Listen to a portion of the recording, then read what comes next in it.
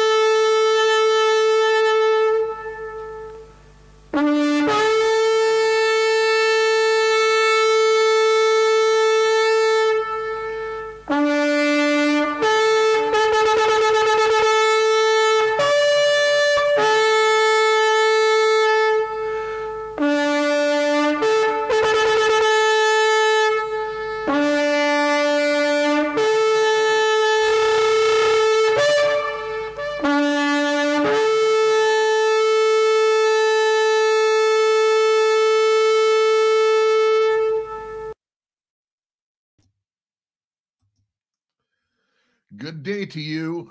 Grace and peace be upon you, and thank you for being here on Sunday for our continued study in the book of Ephesians. I've been super excited about this particular chapter since we began the book of Ephesians. Spiritual warfare is going to be probably the main part of this particular study that I'm going to focus on. Let me just open with a word of prayer. Heavenly Father, I give you great thanks for the opportunity to share the word of the Lord with my brothers and sisters in Christ.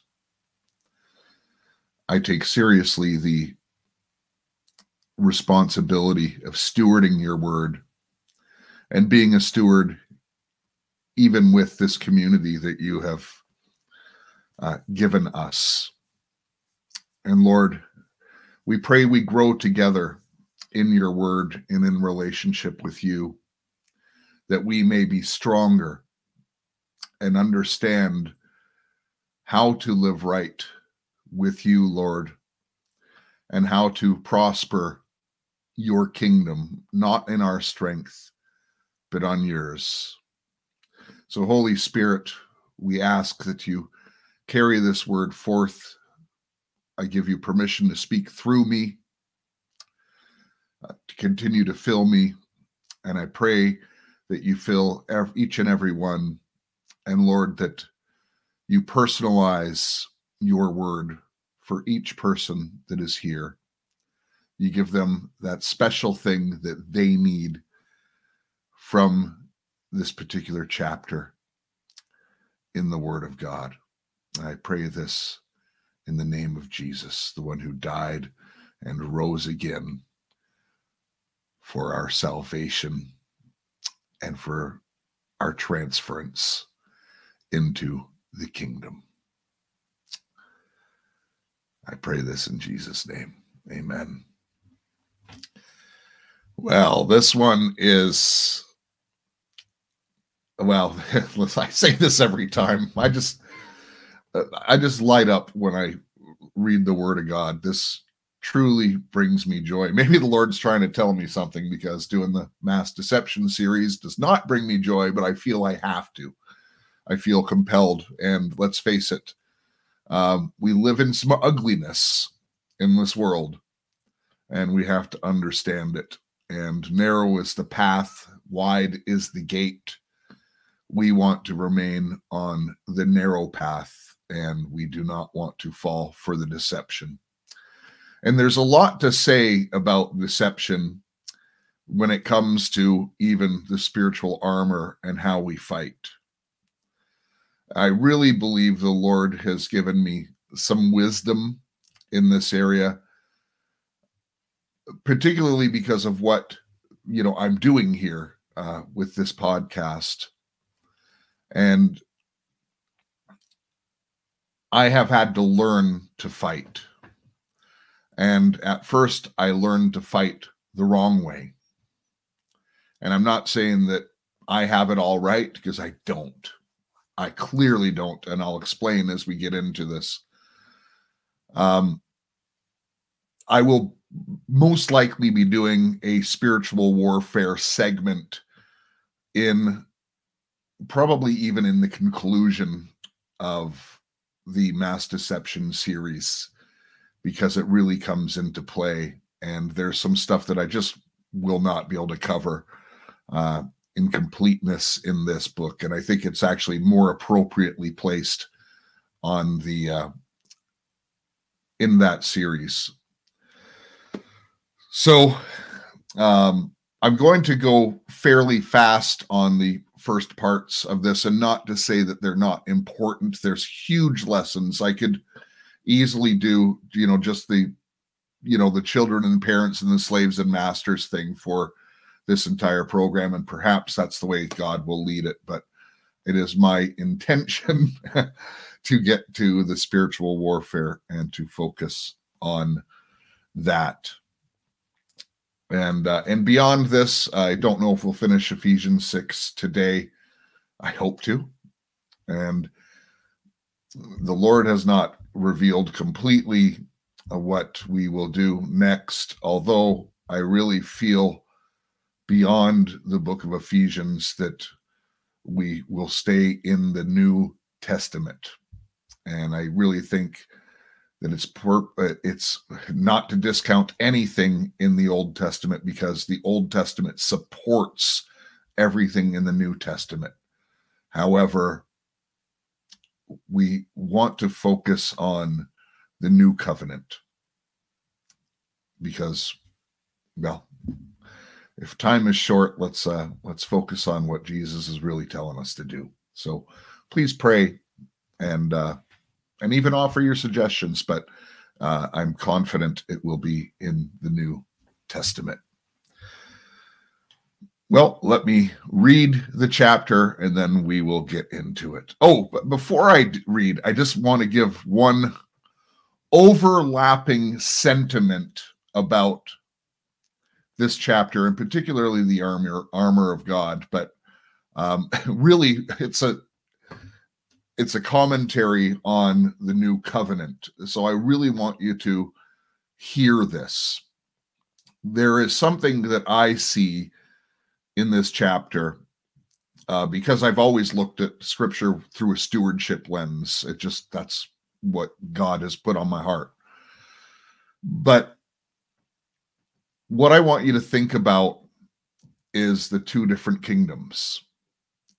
Right now, there is the temporary kingdom of this world, who the Prince of Persia is in control of. Now, he does have to bow down to God. We know that. But he has been given authority over this. And, in the series New Goggles, I gave a lot of emphasis on when you were born again, you were transferred out of the kingdom of the world and you're transferred into God's kingdom. But where people get confused, or not confused, but we misstep, is because we still live in the world. And I really want to draw your attention to this, because this is about being placed in the right kingdom and then acting accordingly to that. So as I read this chapter, keep in mind the two different kingdoms and which one you belong to. Chapter 6. Children, obey your parents in the Lord, for this is right. Honor your father and mother, which is the first commandment with a promise, so that it may turn out well for you and you may live long on earth. Fathers, do not provoke your children to anger, but bring them up in discipline and instruction of the Lord. Slaves, be obedient to those who are your masters, according to the flesh, with fear and trembling, in the sincerity of your heart, as to Christ, not by the way of eye service, as people pleasers, but as slaves of Christ, doing the will of God from the heart. With good will render service as to the Lord, and do not to people, knowing that whatever good thing each one does, he will receive this back from the Lord, whether slave or free. And masters, do the same things to them and give up threatening, knowing that both their masters and yours is in heaven, and there is no partiality with him. Finally, be strong in the Lord and in the strength of his might. Put on the full armor of God so that you will be able to stand firm against the schemes of the devil. For our struggle is not against flesh and blood, but against the rulers, against the powers, and against the world forces of this darkness, against the spiritual forces of wickedness in the heavenly places. Therefore, take up the full armor of God so that you will be able to resist on the evil day, and having done everything, to stand firm. Stand firm, therefore, having belted your waist with truth, and having put on the breastplate of righteousness, and having strapped on your feet the preparation of the gospel of peace. In addition to all, taking up the shield of faith, with which you will be able to extinguish all the flaming arrows of the evil one, and take the helmet of salvation and the sword of the Spirit, which is the word of God. With every prayer and request, pray at all times in the Spirit. And with this in view, Be alert with all perseverance and every request for all the saints, and pray in my behalf, that speech may be given to me in the opening of my mouth, to make known with boldness the mystery of the gospel, for which I am an ambassador in chains, that in proclaiming it I may speak boldly as I ought to speak. Now, so that you also know about my circumstances as to what I am doing, Tychicus, the beloved brother and faithful servant of the Lord, will make everything known to you. I have sent him to you for this very purpose, so that you may know about us, and that he may comfort your hearts. Peace be to the brothers and sisters, and love with faith from God the Father and Lord Jesus Christ. Grace be with all those who love our Lord Jesus Christ with incorruptible love. Oh man, I just see this now. The plans of man tend to fail. All right. So in chapter 5, we covered the roles of men and women, and I again want to thank Beulah for joining me last week and potentially saving my marriage, because I wasn't going to just ramble on speaking by myself. You say a lot of stuff you don't intend to say when you are carrying a one-way conversation. So thank you, Beulah, and for your insight into the Lord's word, of course. Very, very deep. And if you missed it last night, Beulah also gave a super powerful word in the Lord. And I admitted last night, I think part of it might be even life-changing for me. And you're missing out when you're not joining the Sing and Poor prayer celebrations every Wednesday, 7:30 Eastern Standard Time, and on Saturday night at 8 p.m. Eastern Standard Time. In the, you know what? I'm just going to probably either next Saturday or the Saturday beyond that, 2 weeks from now, we're going to do something different on Sing and Poor, and we're going to do it live on Podbean. I believe we can also put it on Telegram, but if you want to interact with us, it's going to be much easier if you are on Podbean with us.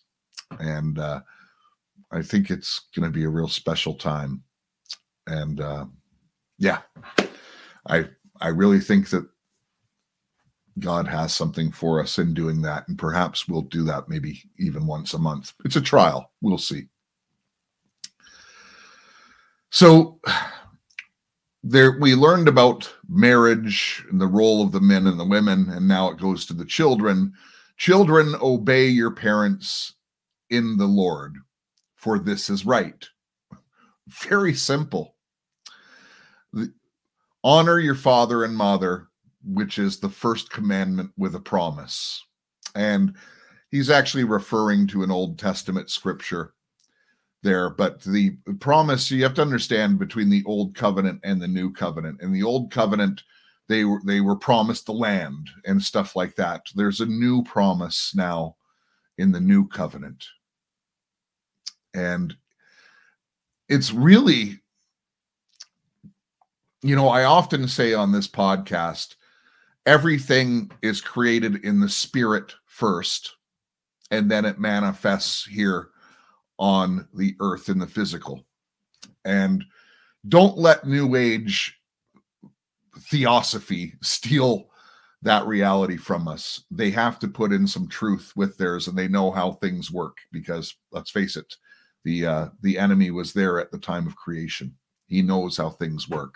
So it's not New Age to say that. But in the Old Testament, everything was really in a physical reality. To pray to God and to make atonement, there were physical sacrifices and stuff like that. We don't need to do that now. Jesus was the final physical sacrifice. But you see, because the enemy plays in a different kingdom, the enemy still sacrifices because he's trying to use God's law. There was a reason why God had that. It's about the blood. I'm not going to get too off track there. But so the commandment with the promise, and it says, and this is in the New Testament, so it may turn out well for you. When you obey God's laws, your life is just better. There is no law against God's laws. God's laws supersede any law that man does. We are to obey the rules of this world unless they are in contradiction with God's law. And then we have the choice of being persecuted for our beliefs. Hallelujah. So what it's saying here is, children, to honor your parents is to honor God.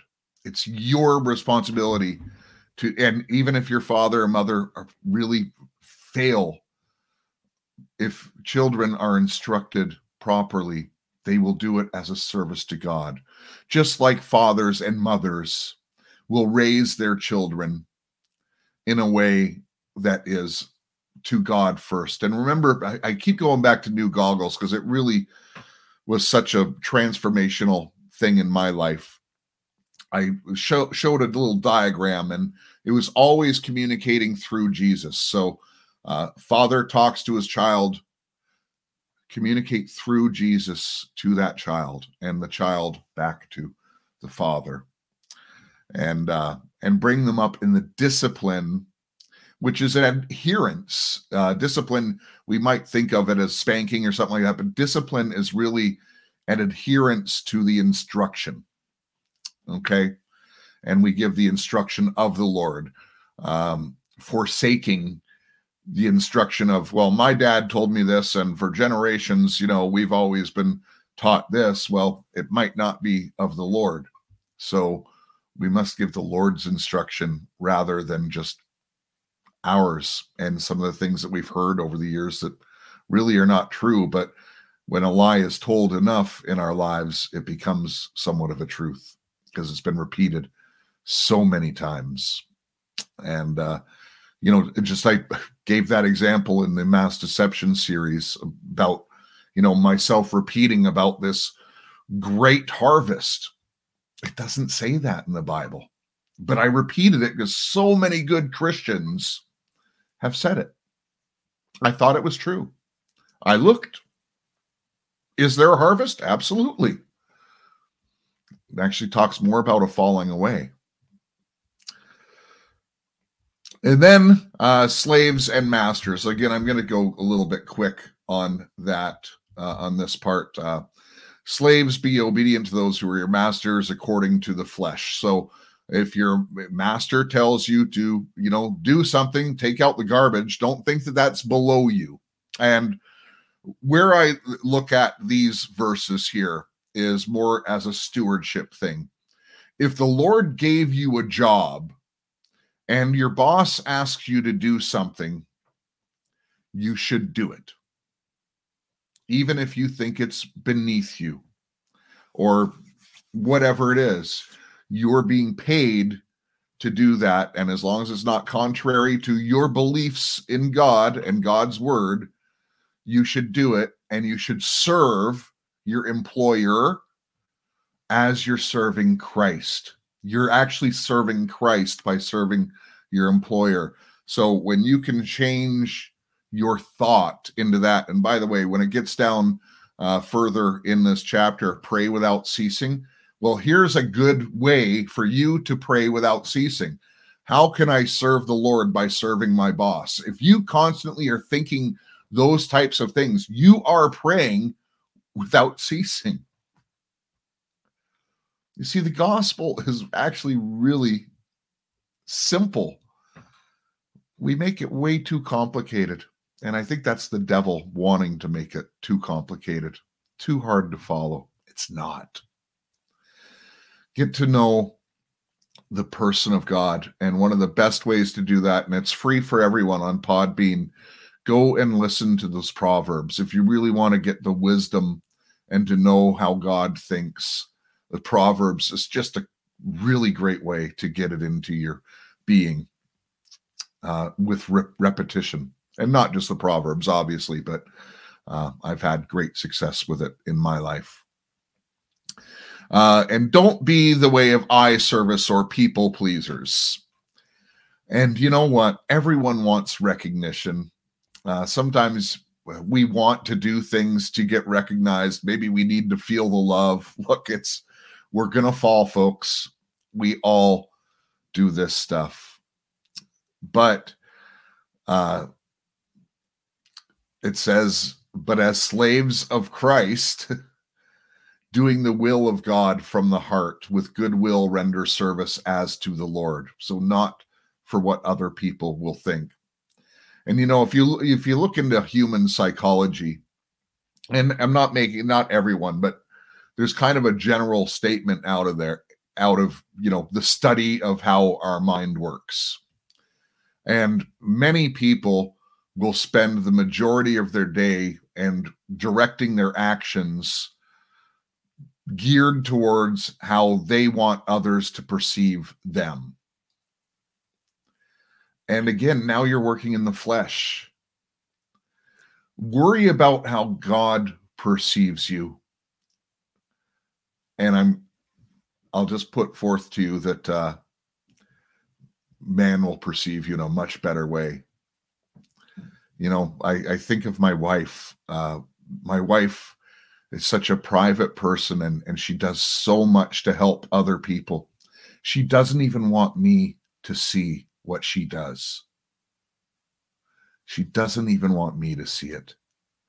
I'm telling you, there is what a godly woman in many, many ways. Man, I'm blessed. I am blessed. Sometimes I consider it a curse, but I am truly blessed. Knowing that whatever good thing each one does, he will receive back from the Lord. So you receive back from the Lord. Don't worry about what you get back from the kingdom of this world. Again, which kingdom are we operating in? Worrying about what others think of us, or worrying what God thinks of us?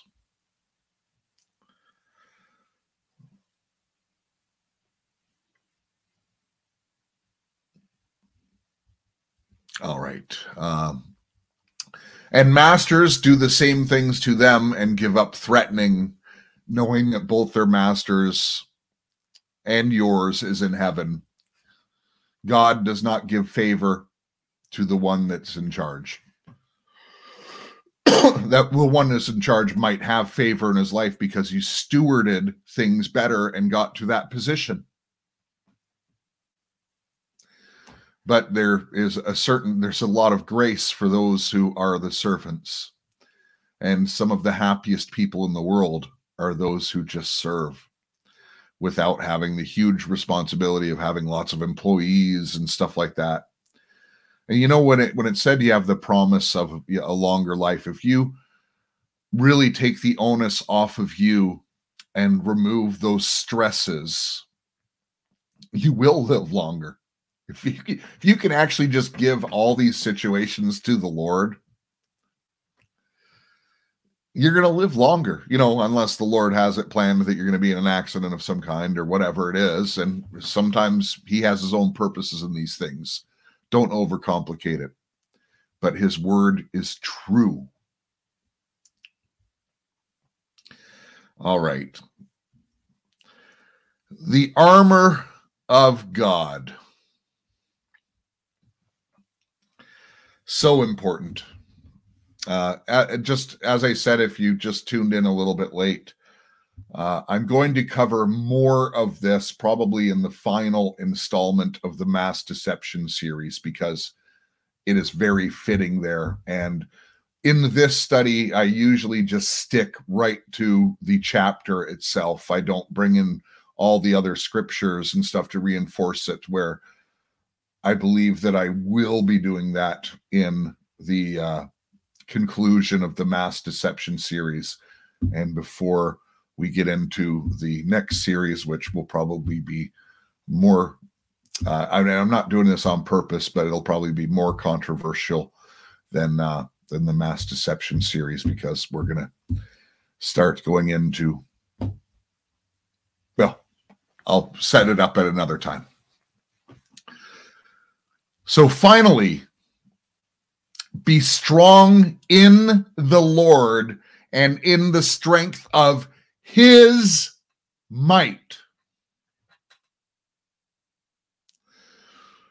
So with the armor of God, it's saying be strong in his might. Oh, I'm going to say a couple things here. If you watched the last installment, I talked about some of the spiritual fighting that came out. I talked about the courts of heaven, and it was just an overview. I didn't get in any details, but I talked about the courts of heaven and the spiritual mapping and stuff like that. The problem is, and it's part of the Mass Deception, folks, it puts the burden on you. Oh, I got a lot to say on this. We cannot fight in the flesh. You know, as a man, and, you know, anyone who, if you've met me, and a couple of you have met me in person, is Natasha here, for instance? Natasha's usually here on Sunday. Yeah, I saw Natasha. I'm a big guy. I think Natasha would, you know, I'm not overly tall. I'm 6'2", but if you look at how thick my shoulders are and stuff like that, I'm a big guy. And there's a temptation for me always to want to fight in the flesh. First of all, I've had success in it. Sometimes I think someone just needs a beating. I really believe it with conviction in my heart. I'm capable of doing it. I'm a trained fighter. And it's so, I don't want to say easy. There's some guys that could knock me out. No doubt about it. But you know what? I have to crucify the flesh. It's the circumcision of the heart. And I really have prayed to God that, Lord, I will never fight physically again.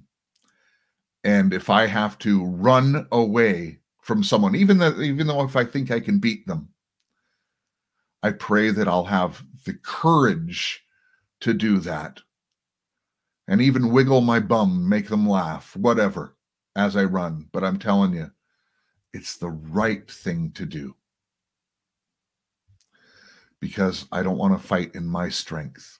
And that's where we have to understand which kingdom are we fighting in. And this is very clear.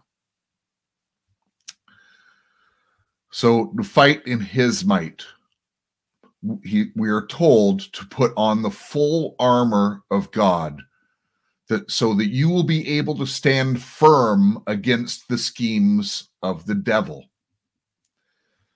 Now, just concerning the armor of God, I want you to take notice that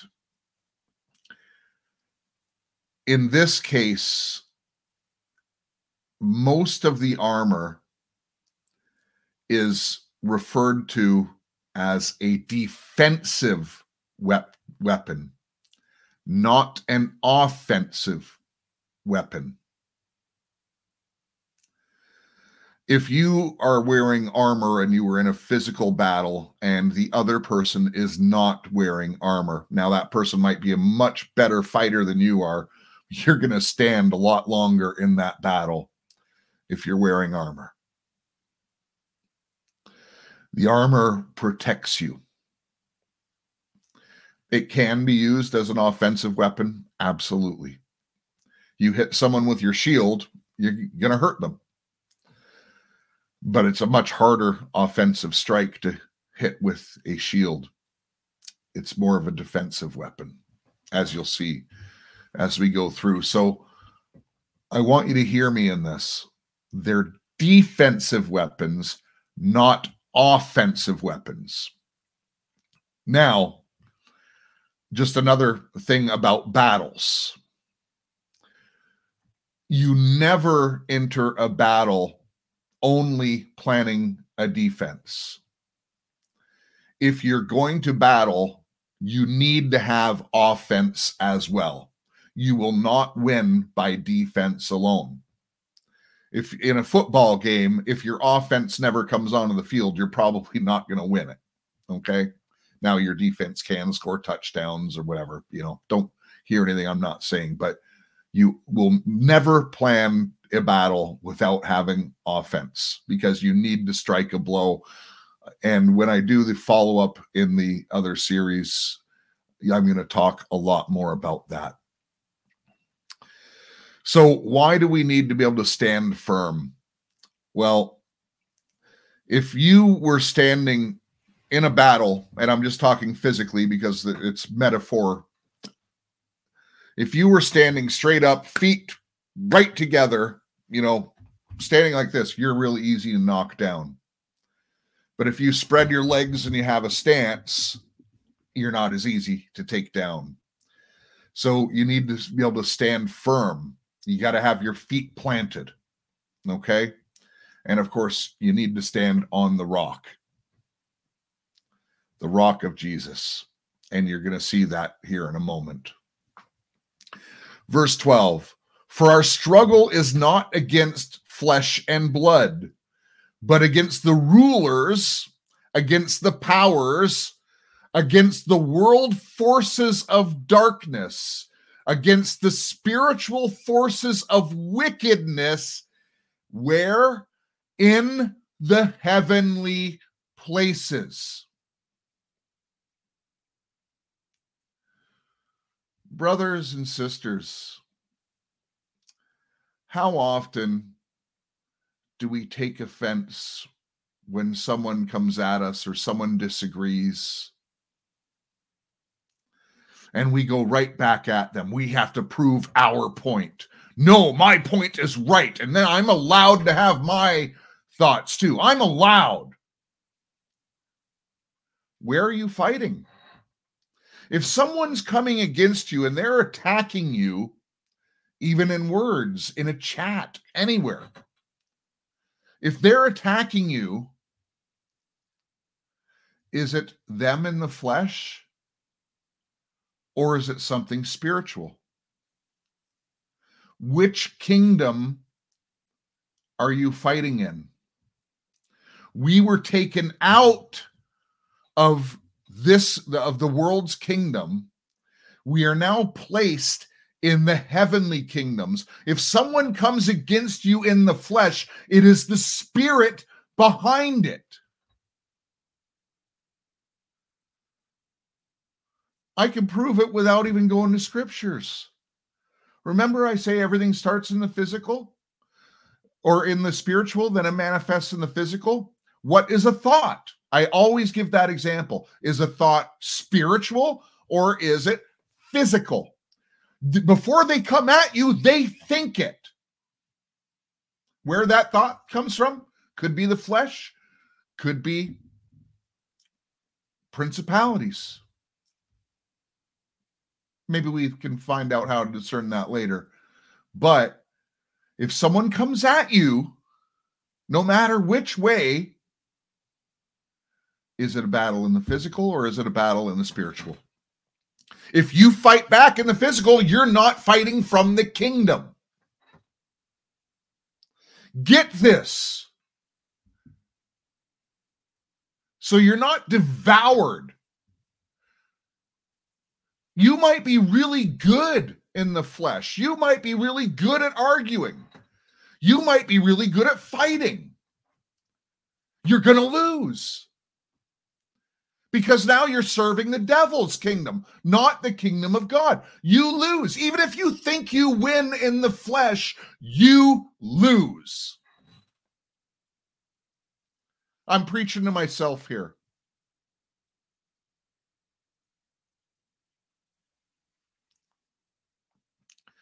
Our struggle is not against flesh and blood, but against the rulers. Who are the rulers? It's the fallen angels. And against the powers. Do they have powers? Oh, yeah. They are mighty. And again, this is part of the danger when we're taught to go battle against principalities. You want to go into the second heavens and try to battle in the... It's a death sentence. Hear what I'm saying? More to come on that. And against the world forces of darkness. Well, who are the world forces of darkness? Well, the powers behind the forces in this world who are not of Christ are fallen angels. If you are not of Christ, you belong to the devil's kingdom. You're in the world system. So all those forces, all those armies, they're all in the Antichrist camp if they do not have Christ with them. So there's some big forces out there. And the spiritual forces of wickedness in the heavenly places. And I just want to bring up two examples really quick. And I'm not going to bring out do a reading on them, but think of when Daniel was praying for an answer. He goes, Lord, you showed me this, and he was disturbed by it, but Lord, what does it mean? And then the messenger angel said that, God heard it and dispatched him right away to give him the answer, but he got held up 21 days, 3 weeks in the second heaven, battling with Lucifer. And if it wasn't for the archangel Michael to come, the message would have been delayed even further. So there is a real battle in the second heavens. And unless we pray by the Spirit, our prayers can be blocked. We have to pray in the Spirit. I'll get into that in a minute. But also, the answers come back down through the second heavens. Another thing I want to point out about that is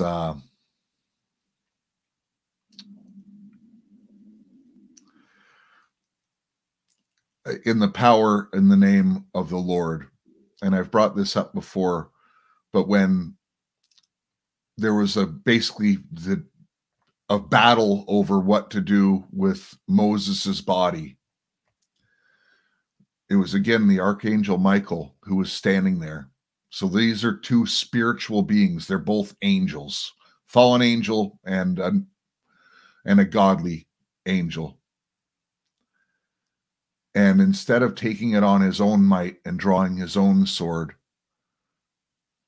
the archangel Michael said, "The Lord rebuke you."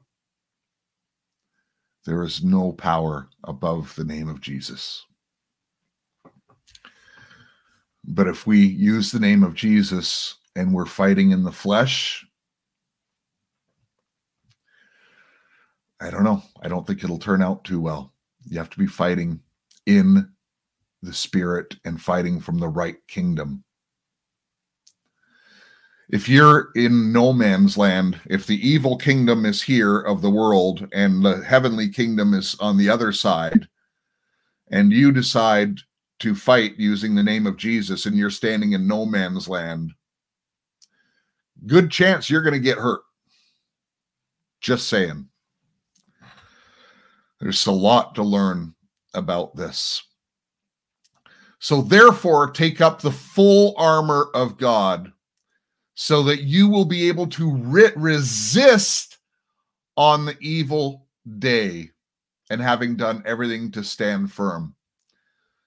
So what does it mean to take up the full armor of God?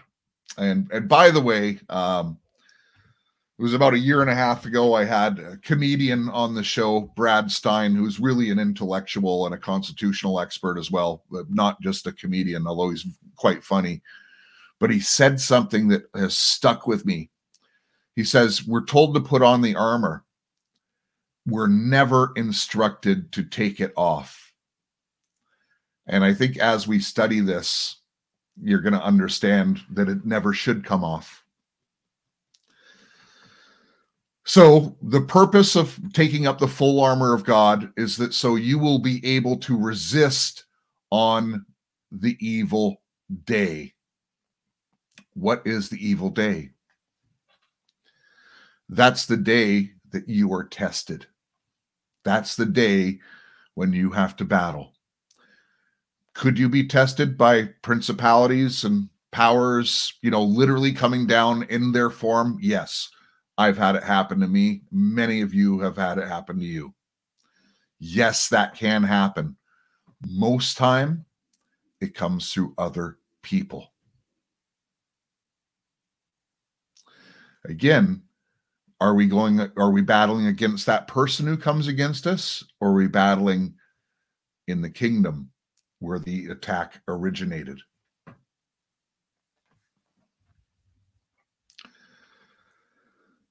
And having done everything to stand firm. So verse 14, stand firm, therefore, having belted your waist with truth. Okay, so how do you have a belt of truth?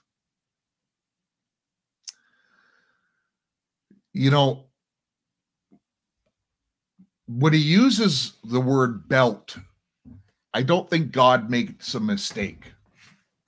He used the word belt for a reason.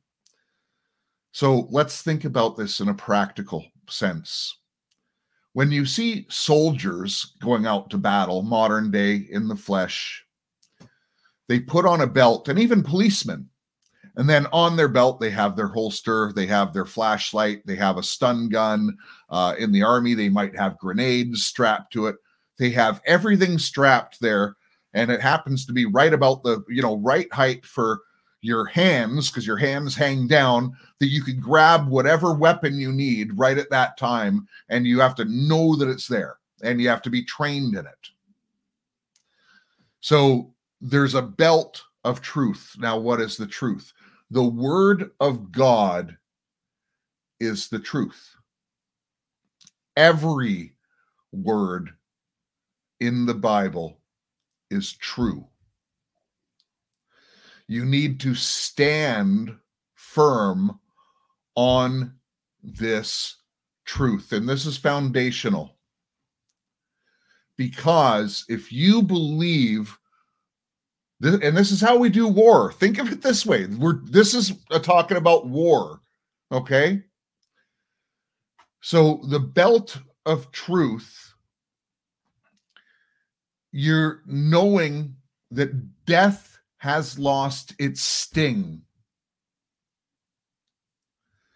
There is nothing that can happen to you if you stand firm in the truth. There's nothing that can happen to you that you should be afraid of. Nothing. Now, we all have our fears. None of us are perfect. But if you confess and you really believe the Bible to be true, what can come against you?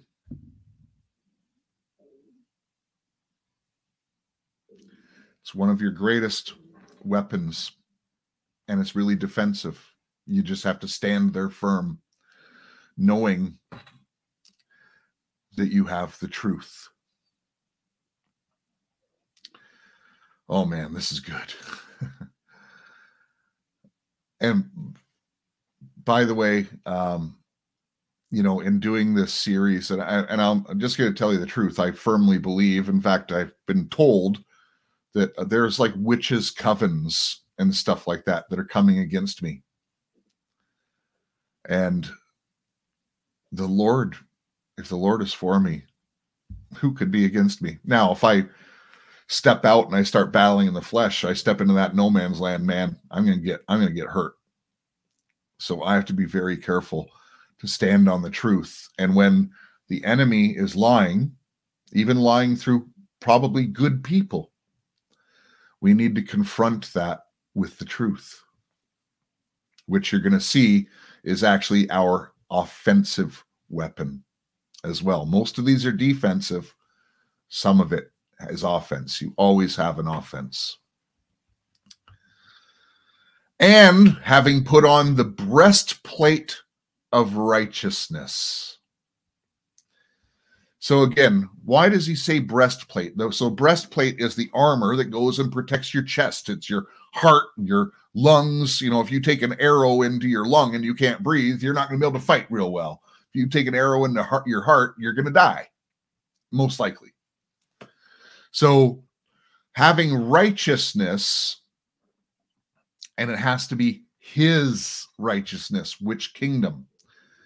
However, because we have some responsibility in this, the more righteous of a person you are, the more you walk in obedience to the Lord, the harder it is for that armor to be penetrated. But the only way to be able to walk in any righteousness and obedience to the word of God is by taking the onus off of yourself and putting it in the power of the Lord, because we cannot do it in the flesh. We cannot do it. And this is, again, part of mass deception. It's putting the onus on you. It's up to him. We need to stand in his righteousness, because we all have trappings. We all have failings. You might have opened up a door by getting angry at someone or doing this or doing that. It doesn't matter what it is. But when the accuser comes and when the arrows start come, yes, you're right. I've repented of that sin, and I don't stand in my righteousness, but I stand in his righteousness.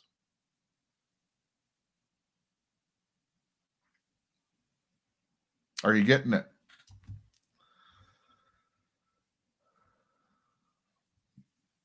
I'm just looking at the comments real quick. Amen. All right. Verse 15. And having strapped on your feet the preparation of the gospel of peace.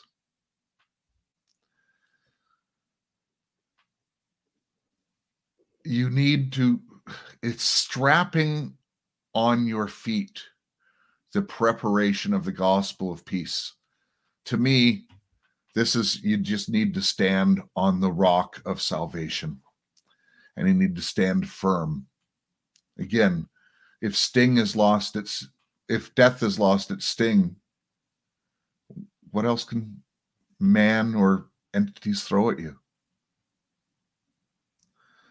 Stand firm on the rock that is Jesus. Verse 16. In addition to all of that, taking up the shield of faith, with which you will be able to extinguish the flaming arrows of the evil one. So let's look. Why does he say a shield? Because there's stuff that's coming at you and you have a shield. But what is the shield? The shield is your faith. Because you believe. If you just stand on the rock and you don't actually believe it, it's no good. We're saved because we have faith in Jesus. And the onus isn't on to us because he gives us that faith. Faith is a gift. We just have to choose it. So in that day of your testing, when the arrows start coming at you, will you choose to stand in your faith? Or will you choose to go fight the battle in the flesh? Because someone came at you and you don't have the fortitude, even though you've been a Christian for a long time, to see that it is not the person. We don't battle against the flesh and blood. We battle against the principalities and powers of the air.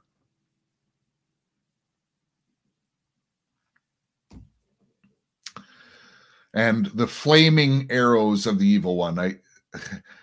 It's interesting that he put in flaming arrows. And again, he's talking about a shield here, and God did not make a mistake. So when you think of a physical battle, and this is the metaphor that's being given to us, they would shoot arrows, and, the shields were made of wood most of the time, back in biblical days when this was written. They didn't have all the iron shields and stuff like that. I believe that came later. I'm not 100% sure, but they would have wooden shields for sure at some point in time. And so that those would absorb arrows, and they worked. So then, armies got smarter. Well, those are made of wood. Wood burns. I'm going to light that arrow and send it across. And if part of your armor catches fire, well, first of all, it's not going to be able to help you defend anymore. Plus, there's a good chance it's strapped to you and you're going to get burnt. Or you're going to throw it away from you and you're susceptible. So having something that is not penetrated by the fire behind it, in other words, the power behind it. So if you just put up your own defense and you're standing in no man's land, you're operating outside of fighting from the kingdom's fortress, you're having a shield, but it can burn.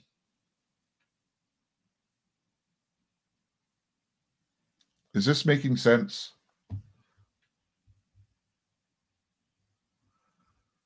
I hope I'm giving good analogies here. Give me a thumbs up and maybe even a comment if you don't mind. I really do appreciate the thumbs up. I haven't been putting much on YouTube, and the algorithm's really gone down. Praise the Lord.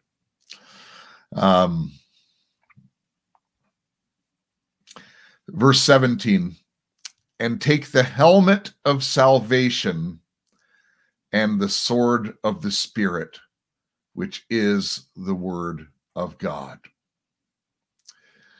On Dig's channel yesterday, there was a really funny Instagram post, and it was just about 10 seconds long, maybe even less.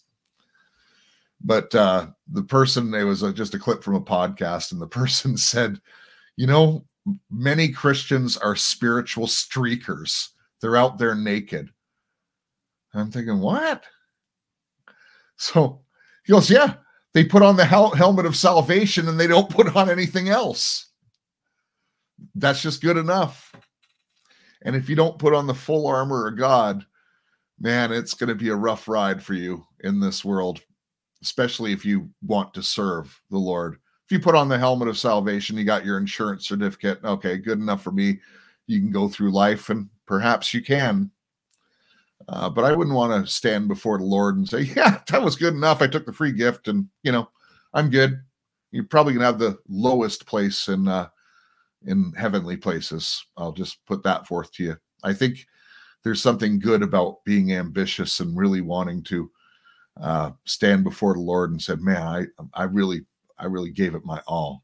And I pray I'm going to get there one day, because I'm not giving it my all yet. I want to. But my flesh doesn't want to. Many of you can relate. I know some of you are super holy, so that wouldn't be you. But so what is the helmet? Well, a helmet protects your head. Your head is where your brain is.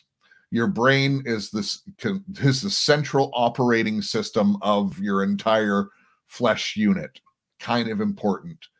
You can have all of your limbs intact. If your brain is gone, man, there's not much happening. Let's just face it.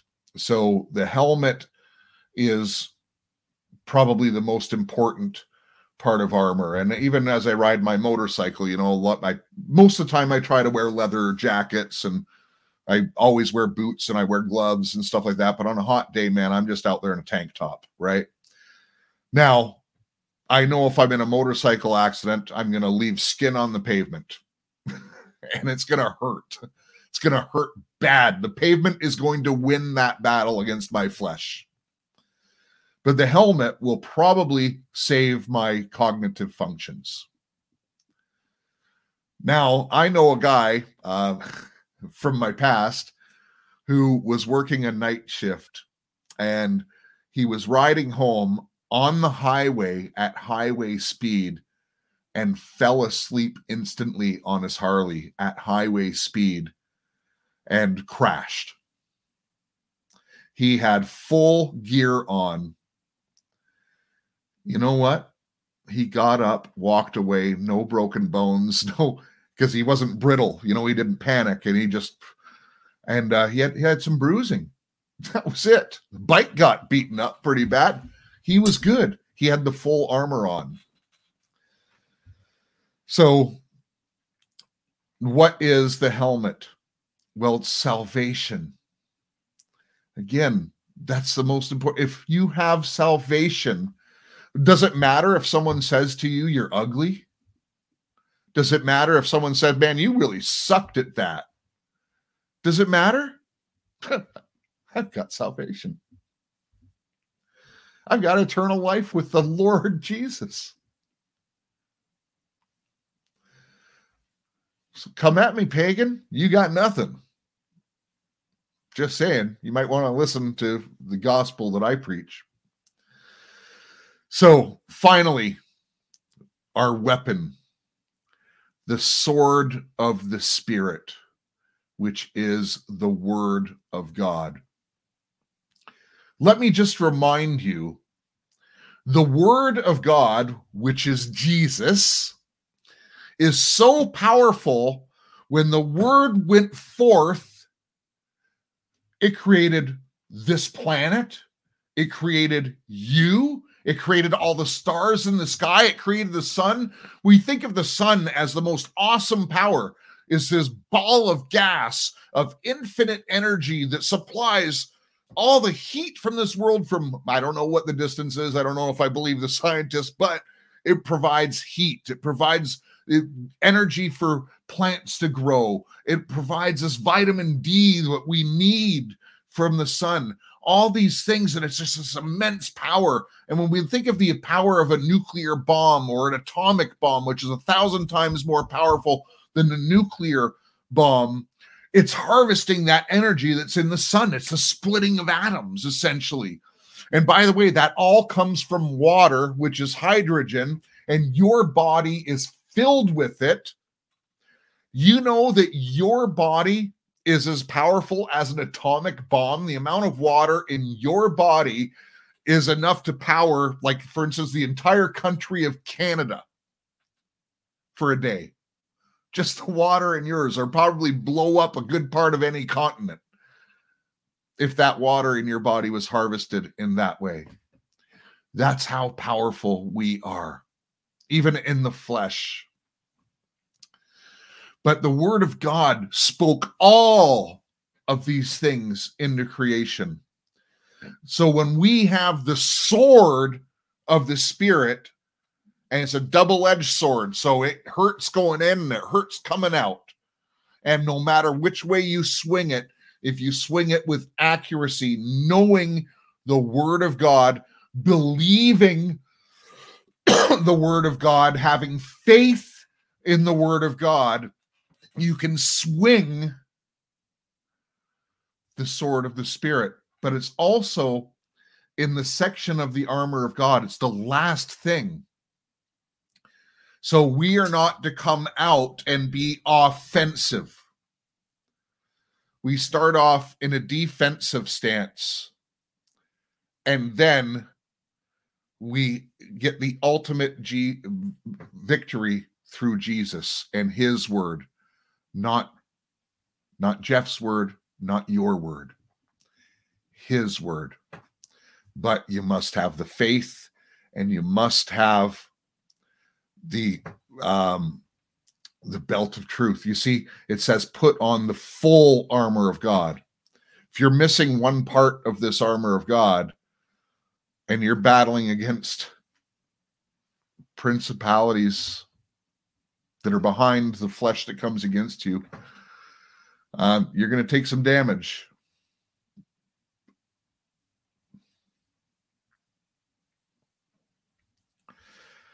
All right. Let me finish this up. Man, I'm going a little bit long today, but I'm almost done. And I'm going to finish the chapter today. Praise the Lord. See, the Lord does answer prayer. With every prayer and request, pray at all times in the Spirit. And with this in view, be alert with all perseverance and every request for all the saints.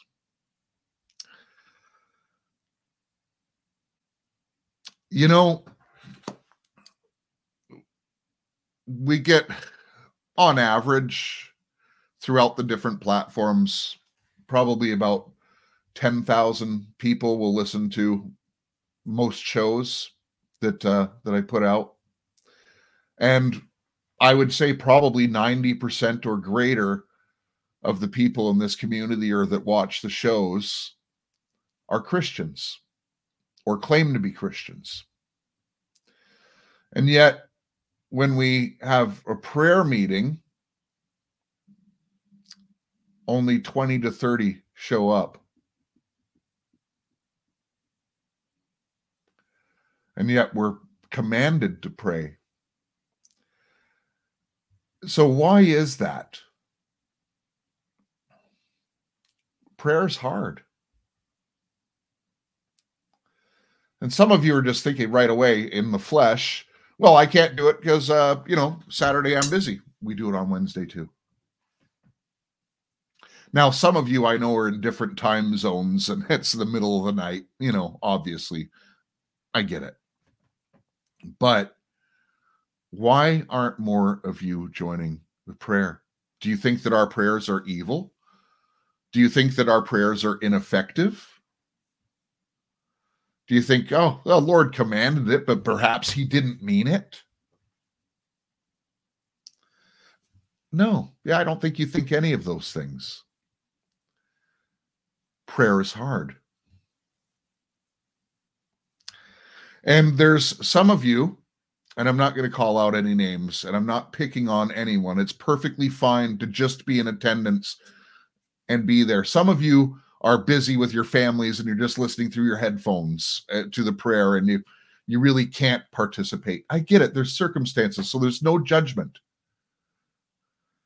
But many of you who are there and don't participate, you're thinking, well, I don't pray as good as Watching Wall or Laura or Kimberly or Angie. I don't pray as good as them. Remember what we just learned at the beginning of this? Don't be a pleaser of man. Who cares if I think about that?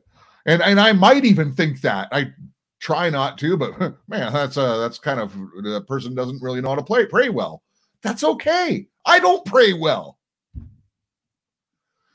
But we pray by the Spirit. Sometimes you just need to open your mouth. And you might have intended to say something. This happens to me all the time. And then all of a sudden something else comes out. But you know what? I had to step out in faith And I had to take that chance and just start praying. And you'll be amazed. And by the way, just like anything, if you want to be able to lift up more weight or carry more weight on your shoulders, you need to strengthen your muscles.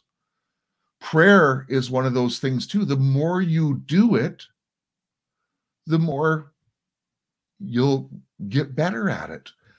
You'll get more in tune with what the Spirit is saying. You'll hear him more because you're practicing it more. It just stands to logic. But we are called to pray. And I just invite more of you. You know, I pray a lot. And many of you, you know, some of my prayers might seem very frivolous, but I do try to communicate through Christ. And even like just in responding to someone, and I don't have to I don't do a lot of, you know, if I'm responding in chat, someone comes against me, and I get a lot of people that criticize me. I'm okay with that. But, you know, I don't play the game, well, this scripture says this, and they throw back, and this scripture says this, because you can make a scripture look any way you want it and be manipulative, folks. You have to take the whole gospel. So most time, the way I will respond is not quoting a scripture and saying, so there. That's going on offense. I just simply kind of pray, Lord, give me the words to respond. And usually the words, and I'm not taking any credit for this, usually shut down an argument. And it's because it came from the Lord, not come from this guy's intellect. So praying at all times is simply walking with Christ. And one of the best ways, again, where do you spend most of your time? At work. And the beginning of this chapter is, you know, in your work. You know, if you're a servant and if you're working, you are there to serve. Serve as you're serving Christ. So if you're communicating, Lord, and by the way, it is your distinct advantage over the entire world. You're working in an office or in a warehouse or doing whatever. You've got the Holy Spirit with you, which is an advantage over all of the world, because the Holy Spirit is fully God and is more powerful than any fallen entity, or certainly anything that is created by the Godhead. So, but be with the Holy Spirit and with Jesus. Lord, you know what? I've got this project that I've been assigned by my boss. Lord, how can I do this with excellence and serve you? If you get that, that's having the mind of Christ, by just filling up and being more focused on him. And then you'll see praying without ceasing really isn't that hard. Give thanks at every meal. Why? Because he provided it. He provided the chair you're sitting in. He provided the shelter over your head. He provided you the money to go get it. Your boss didn't give you that. The boss might have handed you your paycheck in the physical, but the job was given to you by the Lord. As were all things that you are called to be a steward of. And being a steward of your time is probably the most valuable asset that we have. And if you don't make time to pray, you're walking in disobedience to the Lord, and you're going to have a rough time of it, folks. God's word is true, and every word of it is true. And I implore you, you know, one of the beautiful things about the Singapore prayer celebration is it's scheduled. So if you put that on your schedule, the leaders have it all on their schedule, and they want to be there. They've scheduled, they've committed to being there. So those are hours that they are guaranteed to be in prayer. Maybe you should have that accountability in your life. Maybe you should just say, this is on my schedule, and by me being there, I'm going to be at least spending this 1 hour in prayer a week, or 2 hours if you join Wednesday and Saturday. Only good can come from it.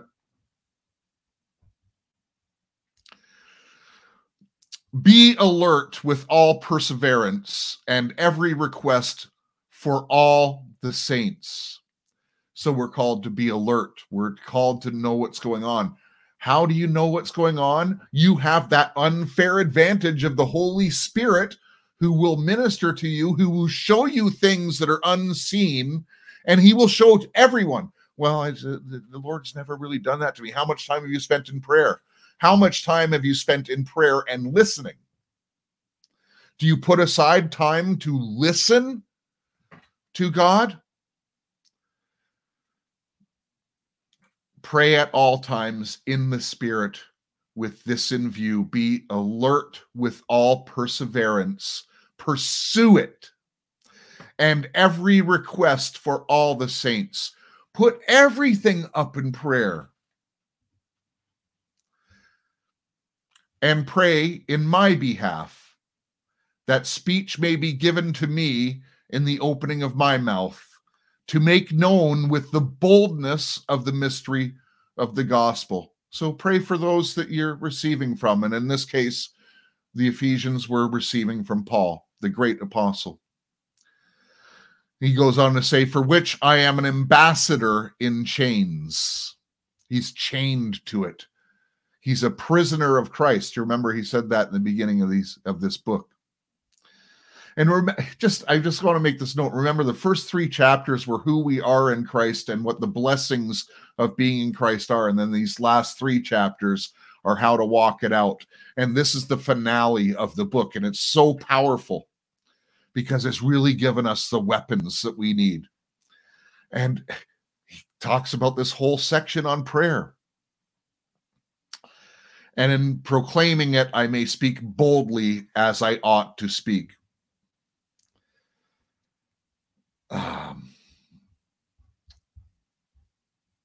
All right. And finishing off here, again, these are very important points, and I don't want to just skim over them, but I'm just going to give you a couple key things that the Lord revealed to me in my studies.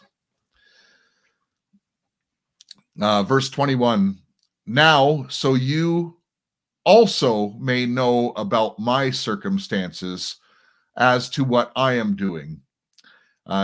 Tychicus, the beloved brother and faithful servant in the Lord, will make everything known to you. So he's leaving them a disciple. And he's confident in this disciple because this disciple, he's a brother and he's faithful, which means he's learned. He's trusted.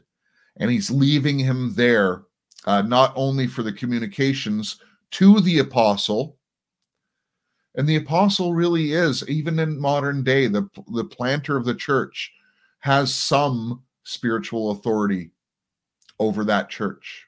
Some. Doesn't become the king of it. That's the difference in the stuff we're talking about in this series. But so he's discipled someone and he's left someone. He's not leaving the people of Ephesus alone. He's leaving them there with someone to train. And he's a servant in the Lord, so which means he's obedient to the Lord, and will make everything known to you. I have sent him to you for this very purpose, so that you may know about us, and that he may comfort your hearts. This is brilliant. Where do you see this before in Scripture? How about Jesus when he says, well, I must go back up and to the kingdom, but I'm going to send someone to you. He's sending the Holy Spirit. And what does the Holy Spirit do? What's the primary job of the Holy Spirit? It's to make the things of Christ known.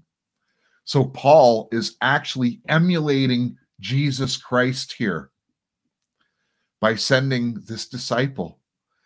He's to let him know about us. That's what the Holy Spirit does for the Godhead, to let us know about the Godhead. And he's the comforter. Jesus said that he may comfort you. It's always good to have someone who, when you surround yourself with people who know the gospel better than you do, live out the life as a disciple in the way better than you do, you will get better. When you surround yourself with better people, you become better. So he sent this man so they can become better and be comforted. And verse 23 and 24, peace be to the brothers and sisters, and love with faith from God the Father and the Lord Jesus Christ. I'm just going to stop there for a quick second. There's a lot of preachers and people these days, thus saith the Lord. You hear that a lot, especially when they give new revelation, thus saith the Lord. I won't digress on that, but what I want to say here is when someone say, thus saith the Lord, it had better be coming from the Lord. And Paul was so confident in his walk with the Lord Jesus Christ, he could speak boldly as he should, as we just passed those verses. He is speaking for the Lord Jesus Christ, because he says, and love with faith from God the Father and the Lord Jesus Christ. He's speaking, or they're speaking through him. Grace be with all those who love our Lord Jesus Christ with incorruptible love. To really live in grace is to be in relationship with God, because that's his gift to you. And I believe the more closely we will ourselves to be in the will of God, the more grace he'll put upon your life. So it's not in your strength. It's just you will yourself to be in his will, and his grace will overcome you. Amen. Thank you for being here, everyone. And I just want to say those words from my heart to you. Grace be with you, and love from our Lord Jesus Christ with his incorruptible love. Again, please give me a like and leave a comment if you don't mind. Even share this show if you think it was something that might benefit someone. I really felt strongly that the Lord gave me some good revelation about it, and he's given me some good experience in doing battle, because many people come against me. Mind you, I have many people praying for me too. Many. In fact, I have many more people praying for me and with me than I have praying against me. I'm confident in that. But I'm most confident in the Lord. May God bless each and every one of you. And remember to love your God, love your family, love your neighbor as yourself, and make a difference in your community.